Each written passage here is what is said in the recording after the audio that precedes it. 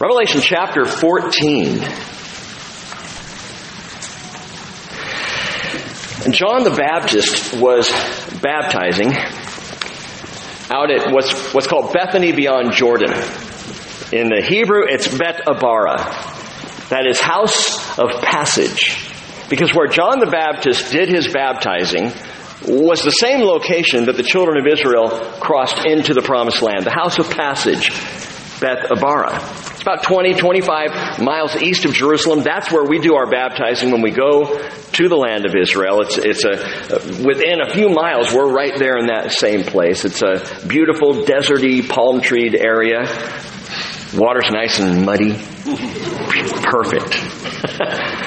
But John, he was there baptizing, and in John chapter 1, verse 29, he said, "Behold, the Lamb of God who takes away the sin of the world," as he saw Jesus coming to him.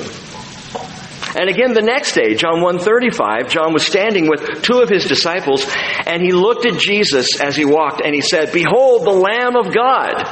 And the two disciples heard him speak, and they followed Jesus. See, that's what it takes to follow Jesus. Behold the Lamb. Behold the Lamb. Verse 1 of chapter 14, "Then I looked, and behold the Lamb." Now just stop right there. Because after several weeks of looking at the dragon, the beast, and the false prophet, I am glad to behold the Lamb. It is good to just look at Jesus, to behold the Lamb. John has seen some horrifying things. He's had some terrifying vision. He's been caught up to get a perspective that he shares with us in terms of dragon and beast and false prophet. And it's upsetting and it's disconcerting. And he looks and behold the Lamb, and all is right in his world. Behold the Lamb. It's always good to behold the Lamb, especially when you're in the midst of crisis or turmoil or uncertain, even threatening times. Man, behold the Lamb. Look to Jesus. You feel like evil is extending, wickedness is winning? You feel like Beelzebul is on a beastly, barbaric bender? Behold the Lamb. Behold the Lamb. It truly is an answer to instant peace. When you're stressed about anything, stop and behold the Lamb. And look at where he's standing. Then I looked, and behold the Lamb standing on Mount Zion. Mount Zion. We hear Zion named 163 times in the Bible. And note this, in every case but one, it always designates Jerusalem. Behold the Lamb standing on Mount Zion. It's Jerusalem in Israel at the center of the world. First time we hear the word Zion used, 2 Samuel chapter 5, verse 7, David captured the stronghold of Zion, the city of David. Psalm chapter 2, verse 6, God says, "As for me, I have installed my king upon Zion, my holy mountain." Psalm 48, verse 2, and there are dozens of verses, but Psalm 48, verse 2, beautiful in elevation, the joy of the whole earth is Mount Zion in the far north, the city of the great king. Mount Zion, Jerusalem. 2 Kings 19, verse 31, for out of Jerusalem will go forth a remnant, and out of Mount Zion survivors. The zeal of the Lord will perform this, Mount Zion. And Paul says in Romans 11:26, and so all Israel will be saved, just as it is written, the deliverer will come from Zion. He will remove ungodliness from Jacob. So put a marker down right here at the beginning of Revelation 14. Note that John sees Jesus standing on Mount Zion in Jerusalem, in Israel, on the earth. We're back on earth. Okay? That's the location of this scene. Now, there are those who disagree, who would say otherwise. They'd say, no. This has to be a heavenly scene. John sees the Lamb standing on the heavenly Mount Zion. The problem with that perspective is all the times that Zion is named in the Bible, there's only one time where it has a heavenly suggestion to it. Just once. 162 references to Zion as Jerusalem, and one in a spiritual sense, and even that, listen to it, It's Hebrews chapter 12, verse 22. You have come to Mount Zion, to the city of the living God, the heavenly Jerusalem, to myriads of angels, to the general assembly and church of the firstborn who are enrolled in heaven. You've come to Mount Zion. Now, the Hebrew pastor there is speaking of the heavenly Mount Zion, truly, but listen, this is only suggestive of heaven, and not actual heaven. It speaks of the heavenly hope of our faith, that when you put your faith in Jesus, you come to Mount Zion.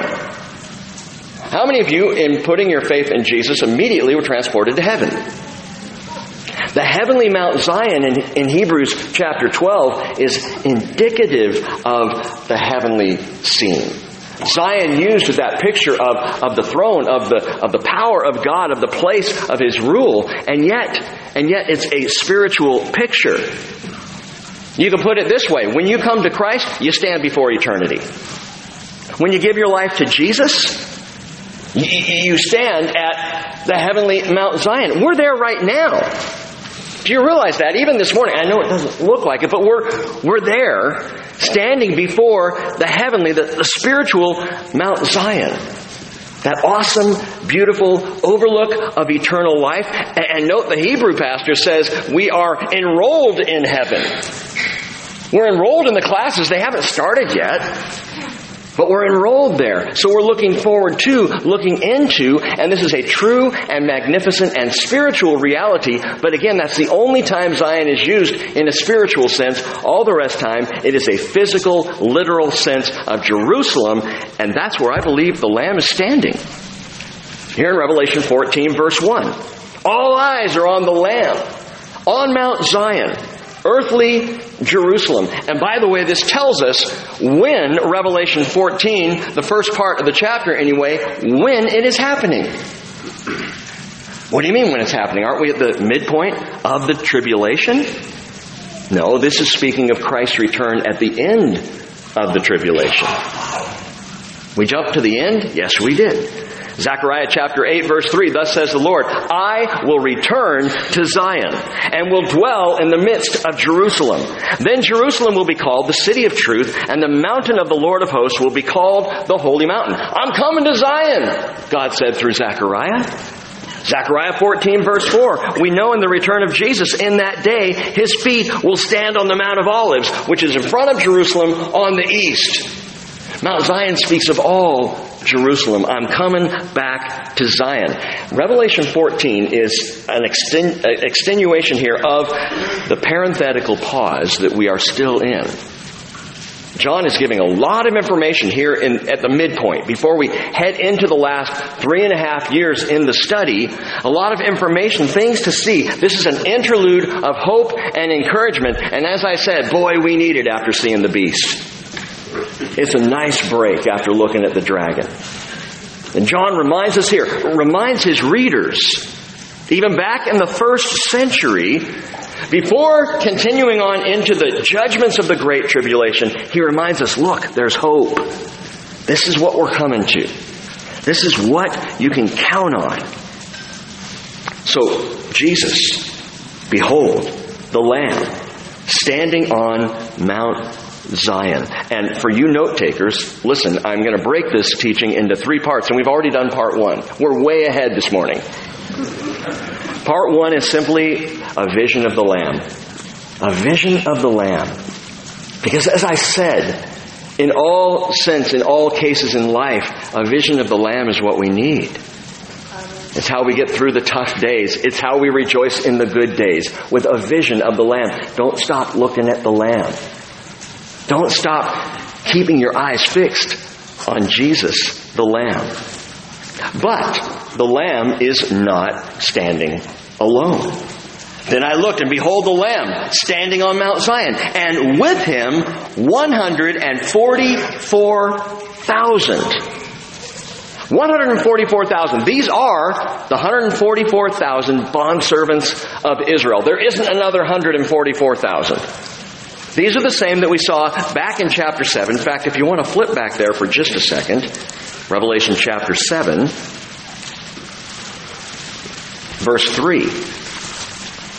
where the angels were told, do not harm the earth or the sea or the trees until we have sealed the bondservants of our God on their foreheads. And I heard the number of those who were sealed, 144,000 sealed from where? From every tribe of the sons of Israel. And to be clear, he names them: Judah, Reuben, Gad, Asher, Naphtali, Manasseh, Shimon, Levi, Issachar, Zebulun, Joseph, and Benjamin. All the tribes listed. Who are these people? Clearly Jews. Clearly Israel. 144,000 sealed out of Israel. We talked about them before. These were the 144,000 sealed for evangelism in the tribulation. Sent out with the message of the gospel. We talked about the impact of their ministry. When you read Revelation 7 and the countless multitudes in heaven who come to faith in Jesus during the tribulation, after the rapture of the church, people coming to faith in Jesus by the ministry of the 144,000 along with the two witnesses. I mean, God is pulling out all the stops in those first 3.5 years to get people saved. And this is the 144,000 bondservants of Israel. Note that it's not the 72,000. It's not the 108,000 or even the 139,999,000. It's the 144,000 signed, sealed, and delivered. Another great encouragement for John's first century readers in this Revelation letter, that there are all 144,000 present and accounted for. Get that. Not one was lost. Not one fell back. Not one skipped out on the mission. Not one went AWOL. Not one fell. All 144,000 make it through this tribulation period. Cross the 7 years. And sometimes we need that reminder as well. To behold the Lamb, yes, but also to remember we're going to make it through. That the Lamb will get you there. 1 Corinthians chapter 1 verse 7, awaiting eagerly the revelation of our Lord Jesus Christ, He will also confirm you to the end. Do you believe that? Am I moving too fast for you this morning? Do you believe that? He will confirm you to the end. Do you believe that? He will confirm you to the end. Do you believe that? You get it, Chuck? He will confirm you to the end. Do you believe that? Okay, you're getting weaker, not stronger. Come on, brothers and sisters. He will confirm you to the end. Amen? Thank you. This is good news. So why do Christians say, I just don't know. I don't know if I'm going to make it. I don't know if I'm good enough. Stop looking at yourself and behold the Lamb. Right? And we have talked about this before. If you're uncertain of your salvation, it's because you're looking in the mirror. If you're certain of your salvation, it's because you behold the Lamb who will get you through. Philippians chapter 1 verse 6, I am confident of this very thing, that He who began a good work in you will perfect it until the day of Christ Jesus. So John writes, back in chapter 14, I looked and behold the Lamb standing on Mount Zion, and with Him 144,000. They are all there. John Walvoord says this is a prophetic vision of the ultimate triumph of the Lamb. John is looking forward. He's at the midpoint of tribulation. But in this parenthetical pause, in this interlude of hope, he looks forward and sees Jesus in His return. Sees Jesus standing on Mount Zion. Sees Jesus with the entirety of the 144,000 of Israel. Walvoord says, following His second coming, when He joins the 144,000 on Mount Zion at the beginning of His millennial reign. That's what John sees. Then I looked and behold the Lamb standing on Mount Zion, and with Him 144,000 having His name and the name of their Father written on their foreheads. Point number 3, the value of the seal. The value of the seal. Point number 1 is the vision of the Lamb. Point number 3 is the value of the seal. No, I don't have problems with math. We'll get to point number 2 in just a second. But I have to introduce this. The value of the seal. Note that. I want to talk about it for just a minute, and then I'll come back to it. But first of all, you might ask the question, well, Rick, you're saying that this is a scene from the end of the tribulation, at the beginning of the millennial kingdom. Why is it here? Why isn't it in chapter 19? In the chronological flow of the book, you keep telling us, follow the chronological flow. It's simple. It's easy to see. Why would John suddenly insert this here? Well, part of the reason, as I've told you, is he's inserted several things right here in the middle that are bigger than just one thing. He's overlaid things in this parenthetical section, but there's more to it. Why is this scene here? I would say contrast in context. Meaning what? Meaning this. Chapter 13 introduces the mark of the beast. Chapter 14 introduces the seal of the Lamb. We've just talked about this mark, his name and or his number, 666, inked on the right hand or on the forehead. The mark of the beast. And Wednesday night, and it's interesting to consider and think about, we've talked about the little implants, the little microchips that everybody's into, biohacking, getting that in there so you can just use your hand to open doors or pay for stuff. You can use your forehead. Although, as I said Wednesday, I think that's a little weird. I don't know how you're going to do that. You put your head down on the counter when you're buying food or something, you know. That's 7214. Okay. Prophecy students for years and years have been fascinated by this whole idea of the chip and the implant. And it may well be because it has to do with buying and selling. But the reality is, it's a mark. So whether there's an implant involved or not, there's a mark on the right hand. There is a mark on the forehead. There is something inked into the skin that designates the name or the number of the beast. Which, as we talked about Wednesday night, also tells us this is something people choose. It's not something forced upon them, although there's going to be high pressure, but they choose to have the mark of the beast. It's a decision to be loyal to the beast above and over Christ himself. Well, chapter 13 introduces the mark of the beast. In contextual contrast, now we see the 144,000 bearing the seal, not the mark of the beast, but the seal of God, which is the name of the Lamb and the Father written on their foreheads. The mark of the beast, chapter 13. The seal of God, chapter 14. John is pointing to the contrast, the difference here. And the difference is huge, and the difference we ought to be aware of. The mark of the beast is temporary and it's physical, whereas the seal of God is eternal and spiritual. It doesn't mean less significant. Spiritual doesn't mean... we need to get the idea out of our heads that spiritual is something that's esoteric or ghostly. No. Spiritual is more real than physical. Spiritual is eternal. Spiritual is depth and meaning. It's profound and true. God is spirit. So this is something spiritual, far more significant than a tattoo on the right hand or on the forehead. The mark of the beast guarantees condemnation. The seal of God guarantees salvation. The mark is for buying and selling material goods. The seal protects and empowers the bondservant. Which one would you rather have? The ability to buy stuff? Or the protection and empowerment of the Holy Spirit of the living God? See, the 144,000 have to take the gospel into all the world in its darkest, most rebellious 7-year season of history. You think life's hard now? You think being a Christian is difficult in the world today or in America 2019? Imagine being one of the 144,000 on a mission to take the gospel in the tribulation. During the rise of the beast and the power of evil, the absence of the church and the Holy Spirit.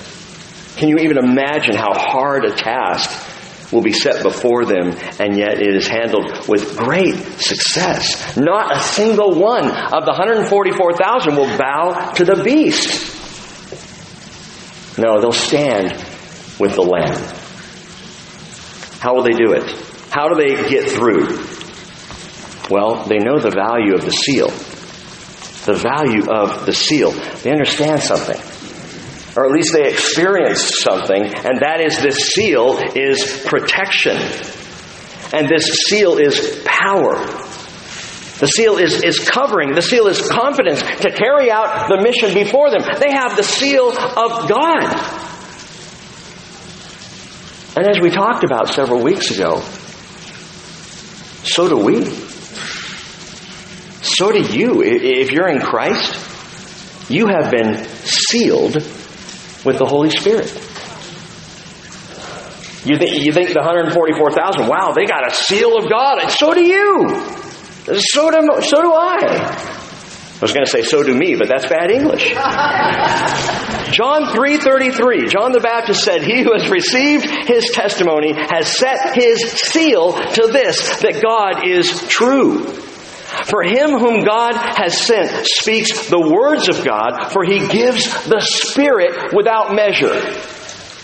The Spirit without measure, an immeasurable seal of the Holy Spirit. That's the seal that you've been given if you are in Christ Jesus. If you believe in Him. 2 Corinthians 1:21, now He who establishes us with you in Christ and anointed us is God, who also sealed us and gave us the Spirit in our hearts as a pledge. Ephesians chapter 1 verse 13, in Him you also, after listening to the message of the truth, the gospel of your salvation, having also believed, you were sealed in Him with the Holy Spirit of promise. And I hope you're jotting these three verses down. That is 2 Corinthians 1:21, Ephesians 1:13 and 14, and Ephesians 4:30. But Ephesians 1:14 tells us the Holy Spirit of promise is given as a pledge of our inheritance with a view to the redemption of God's own possession to the praise of His glory. What does that mean? He's going to see you through. He will see you through. You have the seal, you have the inheritance, you have the guarantee that you'll be there. You're God's own possession. And God doesn't let go of stuff easily. He doesn't want to let you go. Ephesians 4:30, so do not grieve the Holy Spirit of God by whom you were sealed for the day of redemption. That's kind of a heavy verse. I'm sealed. Yes, thank you, Jesus. I'm sealed. Wow, covered. I'm sealed. Empowered to do what I can't do. What I don't have the ability to do on my own. I have the power of the Spirit of God in me. Don't grieve the Holy Spirit, Paul says, by whom you've been sealed. How do I do that? Listen, the seal isn't just a promise of the future. It is potency for today. The seal of God on the foreheads of the 144,000 will empower them to do what God's called them to do. In the same way, the seal of God in your life, the Holy Spirit in your life, will empower you to do what God has called you to do. Not just to be there. That's part of the promise. That's part of the seal. You have the Spirit. He's going to get you home. Wonderful. Praise the Lord. But the reality is, His Spirit is in you and upon you and alongside you to empower you in the life that you live right now. Oh, my life is so hard. We whine too much. We have got to get over ourselves. How do I get over myself? Behold the Lamb. And know the value of the seal. Vision of the Lamb, the value of the seal. Well, that's the third point. I'll come back to it. Second point. Look at verse 2. And I heard a voice from heaven like the sound of many waters, and like the sound of loud thunder. And the voice which I heard was like the sound of harpists playing on their harps. I like the King James translation of that. The voice sounds like harpists harping on their harps. Come on. I mean, I don't know. No, the sound of music is what he hears. This remarkable sound. Point number 2 is the virtue of the song. Vision of the Lamb. The value of the seal. But in between, the virtue of the song. I heard a voice from heaven. And this voice is singing. Wait a minute. Where are we? I thought we were on earth. And John's hearing a voice in heaven. Rick, you're saying it's Mount Zion on earth, and this is Jesus on earth, and the 144,000 on earth on Mount Zion in Jerusalem. Yeah, that's right. Stay there. Well, how come there's a voice from heaven? Good question. The Lamb and the 144,000 are on Mount Zion on the earth. The song is coming from heaven. And I remind you back in Revelation 11:19 that the temple of God, which is in heaven, was opened, and the ark of his covenant appeared in his temple. We have a very firm line, somehow we've written in our own heads, between heaven and earth. Heavenly things are distant. Earthly things are now and reality. And we don't understand, I don't think that line is going to start to get blurred in the tribulation. And in the millennial kingdom, that line is not going to be there at all. The connection between heaven and earth. Man, right now, the distance seems huge. In the kingdom, not so much. Right now, the earth is out of tune with heaven. We're singing different songs down here, making different music. In the kingdom, heaven will not seem so far away. You could say, in the kingdom, heaven and earth will be in tune. Verse 3, and they sang a new song before the throne and before the four living creatures and the elders, and no one could learn the song except the 144,000 who had been purchased from the earth. They sang a new song. Who? It's not the 144,000. They are learning the song. This is choir practice for them. The choir director is they singing the new song for the 144,000 to learn, and I believe we are hearing the singing, get this, of the Father, the Son, and the Holy Spirit. God is singing. How do you know? Well, sounds like the voice of many waters. Wow, that's how Jesus is described. Loud thunder. Well, that sounds like God speaking. Harpists, perhaps the intonations of the Holy Spirit. And by the way, this isn't without prophetic precedence. If you'll keep your finger there, turn back to Zephaniah chapter 3. Zephaniah 3:12. Are you there? But I will leave among you a humble and lowly people, and they will take refuge in the name of the Lord. The remnant of Israel will do no wrong and tell no lies, nor will a deceitful tongue be found in their mouths, for they will feed and lie down with no one to make them tremble. And I believe that Zephaniah is prophesying, at least in part, of the 144,000 right here. Because this description of this remnant, now the 144,000 is not the entire remnant of Israel. They are part of that remnant, but that's who is being spoken about here. That is the remnant of whom the 144,000 are part. Shout for joy, O daughter of Zion. Shout in triumph, O Israel. Rejoice and exult with all your heart, O daughter of Jerusalem. The Lord has taken away his judgments against you. He has cleared away your enemies.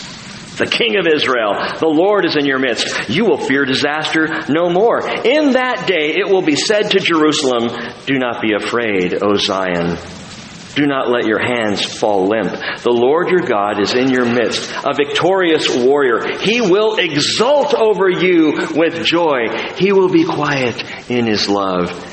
He will rejoice over you with shouts of joy. But shouts of joy in the Hebrew is the word rina, which means singing. He will rejoice over you with singing. Can you even imagine God singing? God singing over you, victoriously singing. Do you know that he does even now? Do you realize that even now in our lives, we think that we do all the singing? God sings over his people. Psalm 42 verse 8, the Lord will command his loving kindness in the daytime, and his song will be with me in the night. The song that he sings, the song that sings us through. To hear the Lord sing, does that seem strange to you? God singing over you, his song? Well, we have a direct example that Jesus sang along with the apostles. Matthew 26 verse 30, after singing a hymn, they went out to the Mount of Olives, and I've always wondered what kind of singing voice Jesus had. What is, I have a sense of the kind of singing voice Peter had, but Jesus.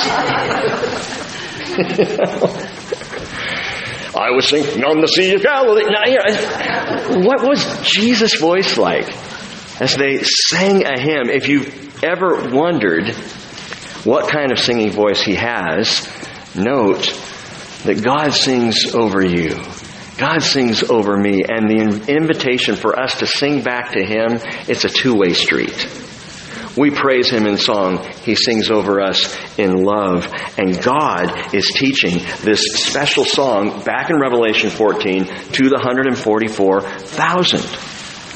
What's great is as you study through the Revelation, and we could do a whole sermon just on this. We all have our songs. We all have our songs that are unique to the group. There's the song of the redeemed. Revelation 5 verses 9 and 10. Here there's the song of the 144,000 that they are taught to sing. It'll be their song. We get to listen to it. We'll hear them singing it. I can't wait. Then in Revelation 15 verse 3, maybe next Sunday we'll look at this, the song of Moses and the Lamb, which is a song specific to the tribulation saints. That is people who missed the rapture of the church, went into the tribulation, but came to faith in Jesus anyway, died for their faith, are found in heaven, and they sing the song of Moses and the Lamb. Singing. Don't discount the singing. The Bible is rife with examples and calls for us to sing. Colossians 3:16, let the word of Christ richly dwell within you with all wisdom and teaching and admonishing one another with psalms and hymns and spiritual songs, singing with thanksgiving in your hearts to God. See also Ephesians chapter 9, 5 verse 19. Because Paul repeats himself as he says in Colossians 3:16 that we are to be singing with psalms and hymns and spiritual songs. The Bible's filled with it. Filled with song. Beautiful, marvelous songs. By the way, I read an article recently by Jan Markell, and I tend to agree with Jan Markell on an awful lot of what she has to say about eschatology and revelation and the end times. I think she's spot on a lot of the prophecy stuff that she shares, and you can look Jan Markell up online. But she wrote an article specifically about worship. I sent it to Rachel just to kind of upset her a little bit. We have that relationship. So this article was just about song and worship in the church, and Jan Markell has a big problem with where she sees it going. That a lot of it is all lovey-dovey. She calls it theoromanticism. And she had some valid points in terms of us getting all into the emotion and forgetting the depth of who we're singing to and what we're singing about. However, theoromanticism, I'm not sure that's an unbiblical concept. Right? Read the Psalms. If those are not theoromantic, I'm not sure what is. David in love with the Father. David pouring out his heart to God in songs that are romantic. We could set them to music and sing them today, and if we didn't mention the Lord in them, people would just think it was a love song. It is good to sing love songs to the Lord. The reason why the Bible has so much in terms of song is because we will worship God. We will, every last one of us, sing to the Lord. Why don't we practice it more here? Worship night is tonight at 6:30. Come practice with us. Come be in the choir learning the songs. See, when I talk about it, it's funny, this morning before I even got my coffee, I had 4 people stop me and say, I'm on time. I just want you to see. And I noted all of your names, wrote them down, so we'll put that in the ledger, take care of that. You know why I talk about being on time or even early for worship? It is not about punctuality. It's about spirituality. Do we love Jesus? Do we love the Lord? I remember back when my wife and I, when we first started dating, and I was off in Texas for an entire year, and she was in California, and we're writing letters and phone calls back and forth. I remember when I landed at the airport, Cheryl wasn't late. Because she loved me.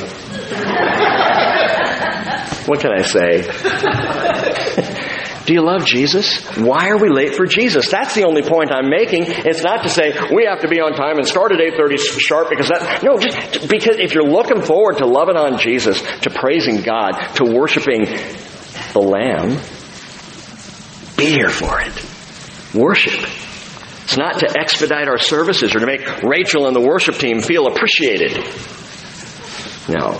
Worship is not about just the vocal cords. It's about playing on the heartstrings. It's about having some sense of emotion and love toward and for our God.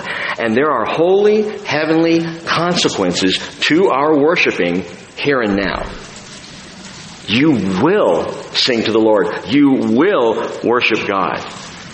But we're called to do it right now. Psalm 66 verse 1, shout joyfully to God, all the earth. Sing the glory of His name. Make His praise glorious. Psalm 95 1, oh, come, let us sing for joy to the Lord. Let us shout joyfully to the rock of our salvation. Let us come before His presence with thanksgiving. Let us shout joyfully to Him with psalms. So my question to you, brothers and sisters, are you learning the songs? Are you learning the songs of our salvation? Because we're going to join this heavenly choir. They'll sing a song, then we're going to sing our song, then someone else will sing their song, then we're all going to sing together. And note that while we're praising God now, we are training for worship then, and we best all get used to it. Because we're going to be praising 24 eternal when we get there. When Jesus calls us home. And by the way, it doesn't matter if your singing voice sounds like a bellowing cry of a dying yak. Sing! Make a joyful noise! Sing to the Lord with gladness in your heart. Worship God and don't worry about anyone on your row going, dude, get a bucket. You know, when you gain a vision of the Lamb, when we begin to understand the virtue of the song, well then perhaps we will truly know, and now back to point number 3, the value of the seal. The value of the seal. I remind you, the 144,000 were sealed bondservants of God 7 years before this scene that we get a glimpse of, a sneak peek, a preview of in Revelation 14. How'd they do? How did they do? Well, they're all there. That's a sign. Verse 4. These are the ones who have not been defiled with women, for they have kept themselves chaste. These are the ones who follow the Lamb wherever He goes. These have been purchased from among men as first fruits to God and to the Lamb. And no lie was found in their mouth. They are blameless. Well, of course, because they're the 144,000. They're the super spiritual ones. They're not anything like us. Do we really think that? Do we really read these verses and set them off on a pedestal over here saying we can never be like that? We could never emulate this behavior. They're the 144,000. Of course they're chaste. Of course they follow the Lamb. Of course they're blameless. We aren't. You know what? We don't know the value of the seal. We do not understand the value of the seal. 2 Timothy chapter 2 verse 19. Paul said the firm foundation of God stands having this seal. The Lord knows those who are His, and everyone who names the Lord is to abstain from wickedness. How's your abstinence? How's the week been in terms of wickedness? Well, I haven't done anything really wicked. What I'm saying here is there's got to be an outer working of the inner sealing of the Spirit in our lives. Otherwise, have we been sealed? I mean, look at the sealed. Consider the sealed. They are sexually pure. That is something Americans do not understand. They follow. They pursue the Lamb. So they're pure. They pursue the Lamb. And they know they've been purchased. Pure, pursuing, purchased. Why? Because they have the seal. They are sealed. They're pure. Think about that. 144,000 chaste virginal men. I was sharing this with my wife last night. She said, "Is that possible?" 144,000 virgin men fanning out across the earth with the gospel message. And Cheryl did ask me, well, are they all virgins? Well, they're all virginal. In fact, the word chaste is parthenos, which is the Greek word for virgin. But I'll tell you what, you can be chaste in a faithful marriage. Chaste means to be pure. And a godly biblical marriage is not impure. It's pure. It's good. It's holy before the Lord. And the thing that our culture completely dismisses is the power in purity. There is power in purity. Let me say that one more time. There is power in purity. It is so sad that we live in a world that thinks virginity and marital fidelity means weakness. 1 Corinthians 6:18, Paul said, "Flee sexual immorality. Every other sin that a man commits is outside the body. But the immoral man, the sexually immoral man, the word is porneia, sins against his own body. Do you not know that your body is a temple of the Holy Spirit who is in you, whom you have from God, and that you are not your own?" Question is, who do you belong to? Who do I belong to? Do I belong to myself? Or do I belong to God? Well, if I've accepted Jesus as my Lord and Savior, if I've been sealed with His Holy Spirit, guess what? I don't belong to me anymore. I was bought with a price. If you're not biblically married, let me be clear. Genesis 1:27, Matthew 19. Read it, listen to it. Jesus declared it. Biblical marriage is between a man and a woman. Period. If you're not biblically married, stay out of the sack. Just don't. Don't go there. Why? Well, it's just what we do. I mean, it's unbelievable to me. You watch sitcoms, and I know sitcoms are not so much the thing, but you can binge watch any show on Netflix, and I guarantee you, if a couple goes out on a date, they will sleep together after the date. First date. That's what you do.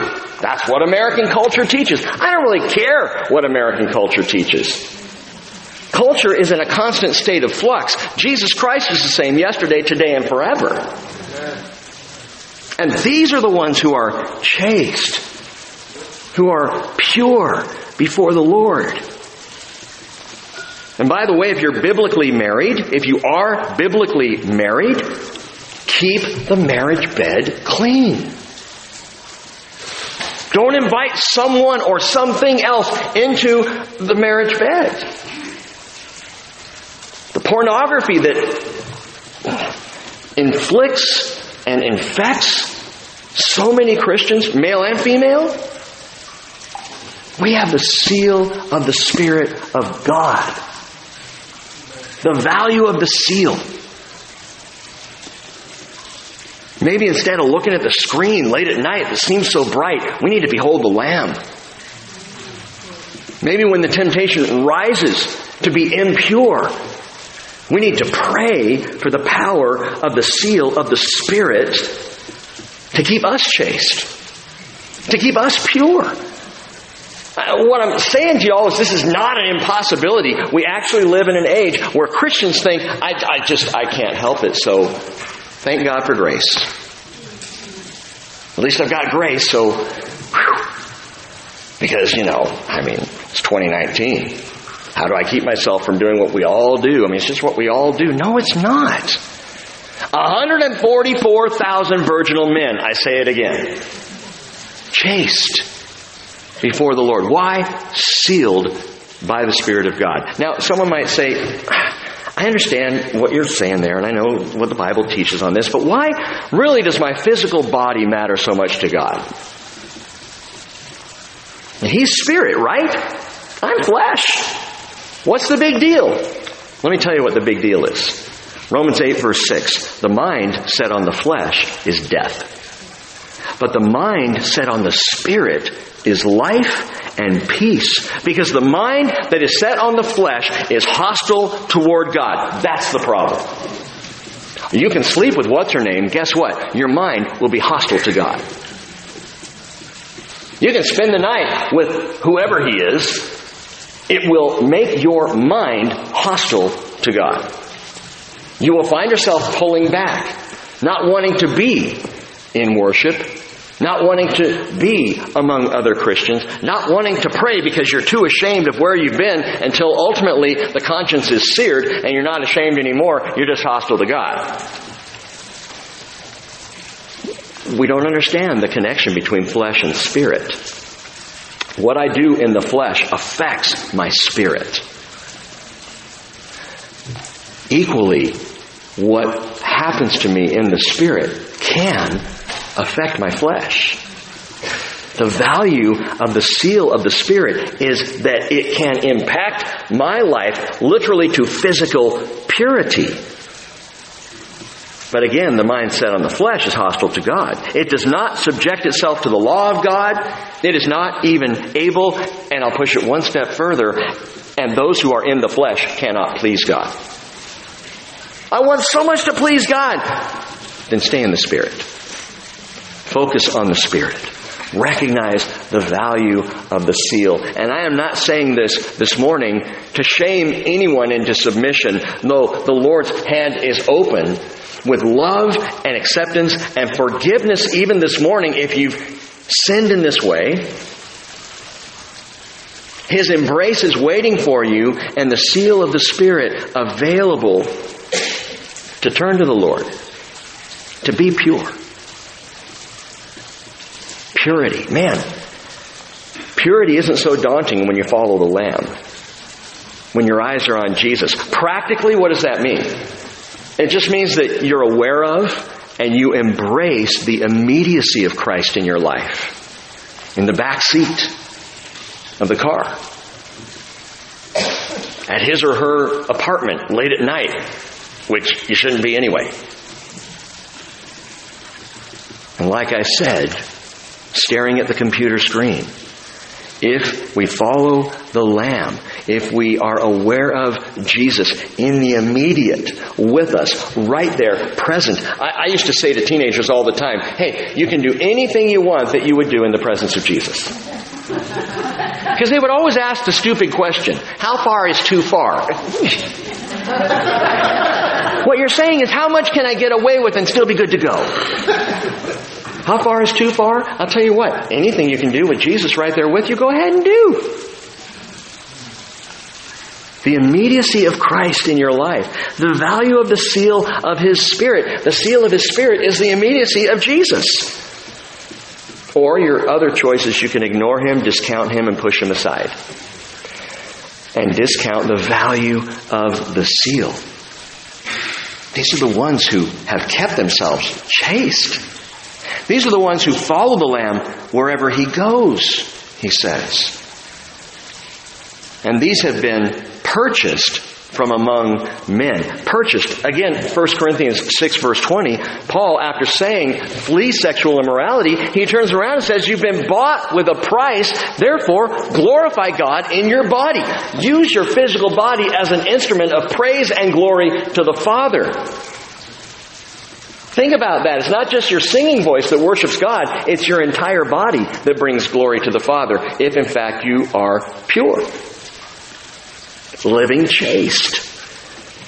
You were bought with a price. What was that purchase price? 1 Peter chapter 1, verse 18, you were not redeemed with perishable things like silver or gold from your futile way of life inherited from your forefathers, but with precious blood as of a lamb, unblemished and spotless, the blood of Christ. So next time you feel like satisfying the flesh, consider His flesh.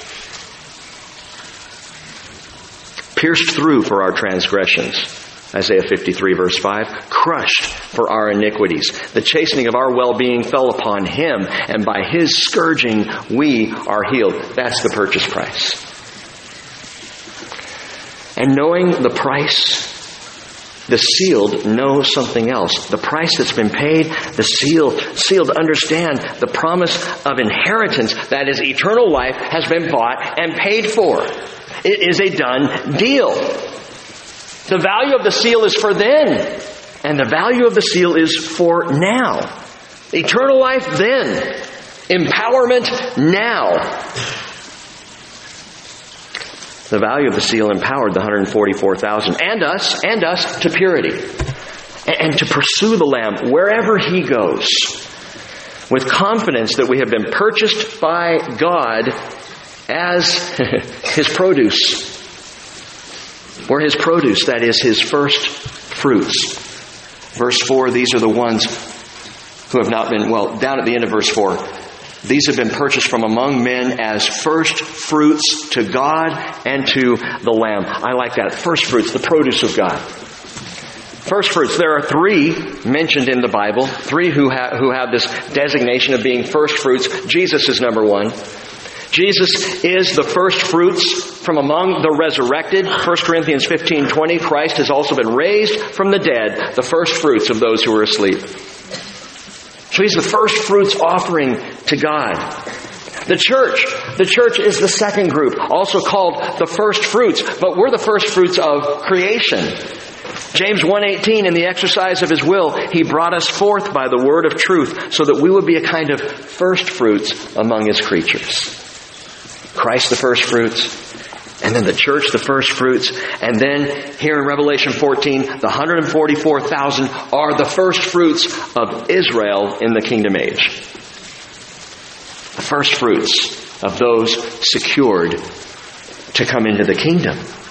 Secured by God and by the Lamb. And verse 5, and no lie was found in their mouth, they are blameless. Verse 5 takes an interesting turn. Because if we stopped at the end of verses 3 and 4, if we just read those verses, we would realize that, again, we are pure, or we are called to be pure by the seal of God, to pursue the Lamb, purchased as first fruits produce to God. And so the application there, we get it. That's just living the life by the seal of the Spirit. It's what the 144,000 do. It's what we can do by the same Spirit, here and now. But then you get to verse 5, and it's interesting because there's a slight shift, at least in the meaning, that indicates what the 144,000 were doing. What do you mean? No lie was found in their mouth, and they are blameless. The word lie is pseudos. So no falsehood was found in their mouths. They only spoke what was true. And blameless. Blameless is the word amomos, which it's the antonym to the word momos. So you've got amomos and you have momos in the Greek. Amomos is without blemish. Momos means blemish. Without blemish, blemish. 2 Peter chapter 2, verse 13, speaking of false teachers, note this, says they are stains and momos. They are stains and blemishes, reveling in their deceptions as they carouse with you. False teachers are like a bunch of big zits. It's pretty gross, isn't it? I could be grosser. I could. Read an article the other day about Dr. Pimple Popper. I'll stop there.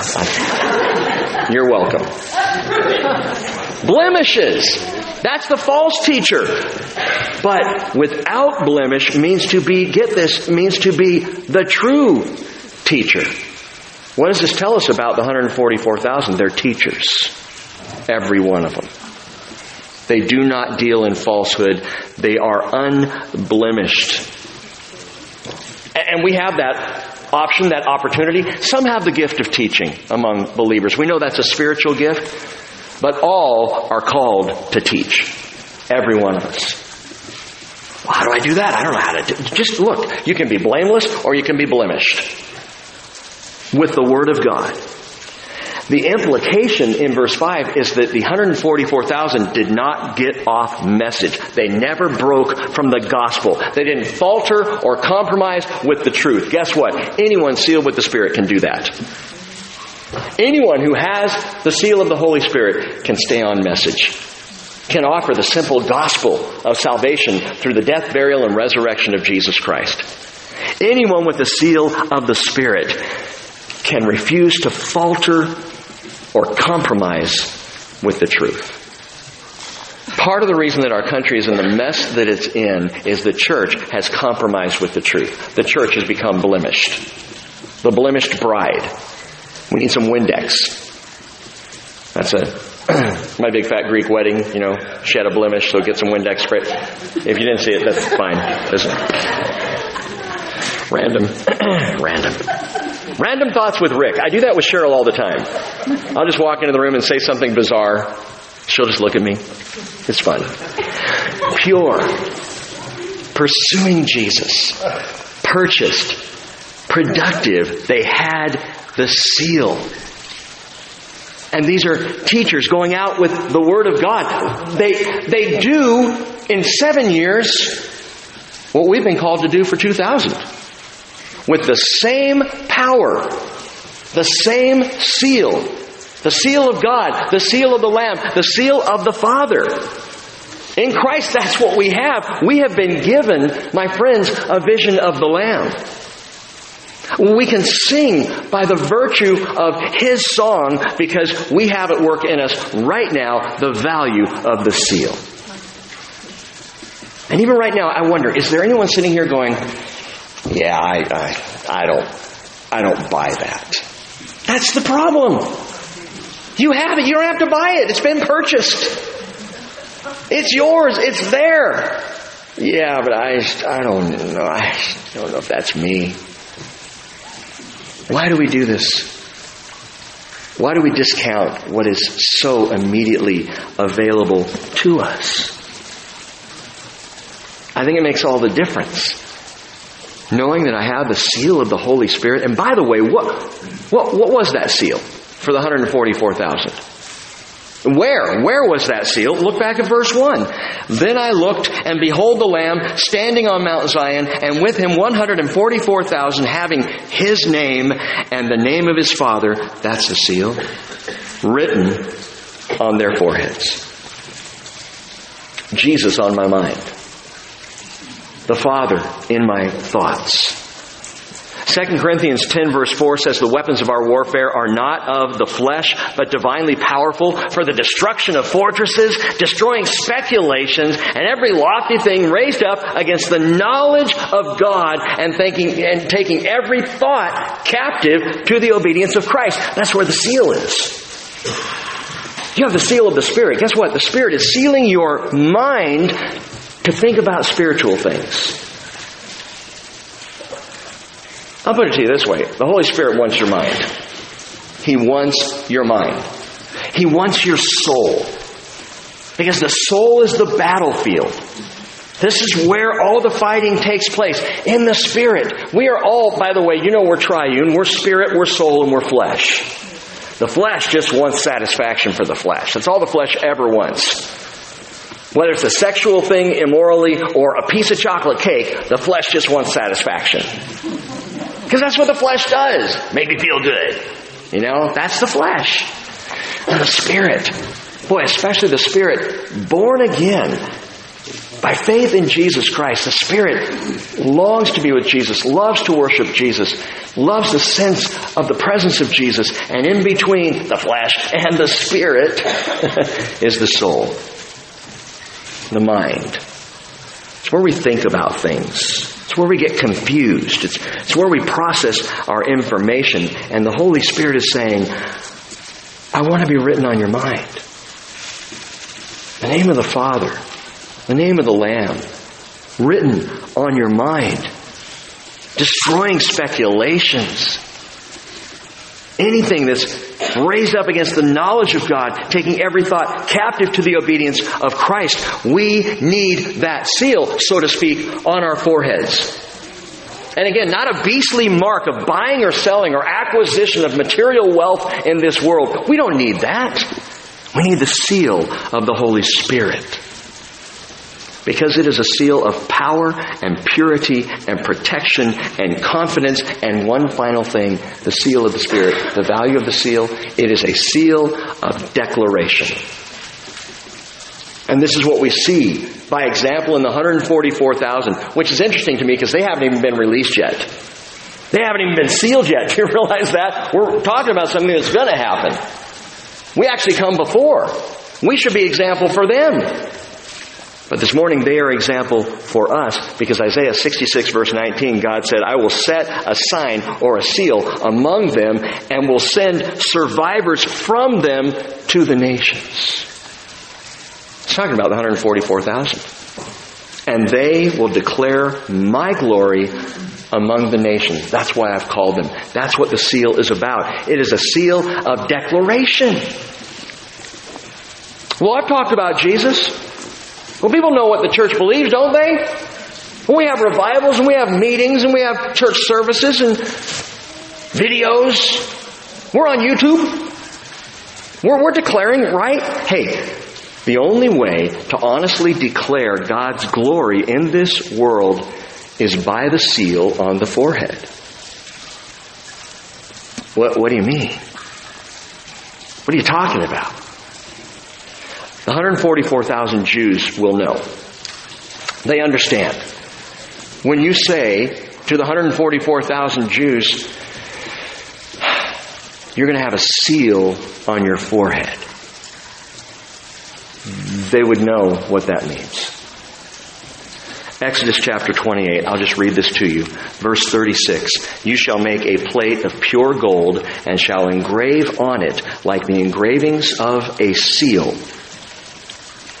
Holy to the Lord.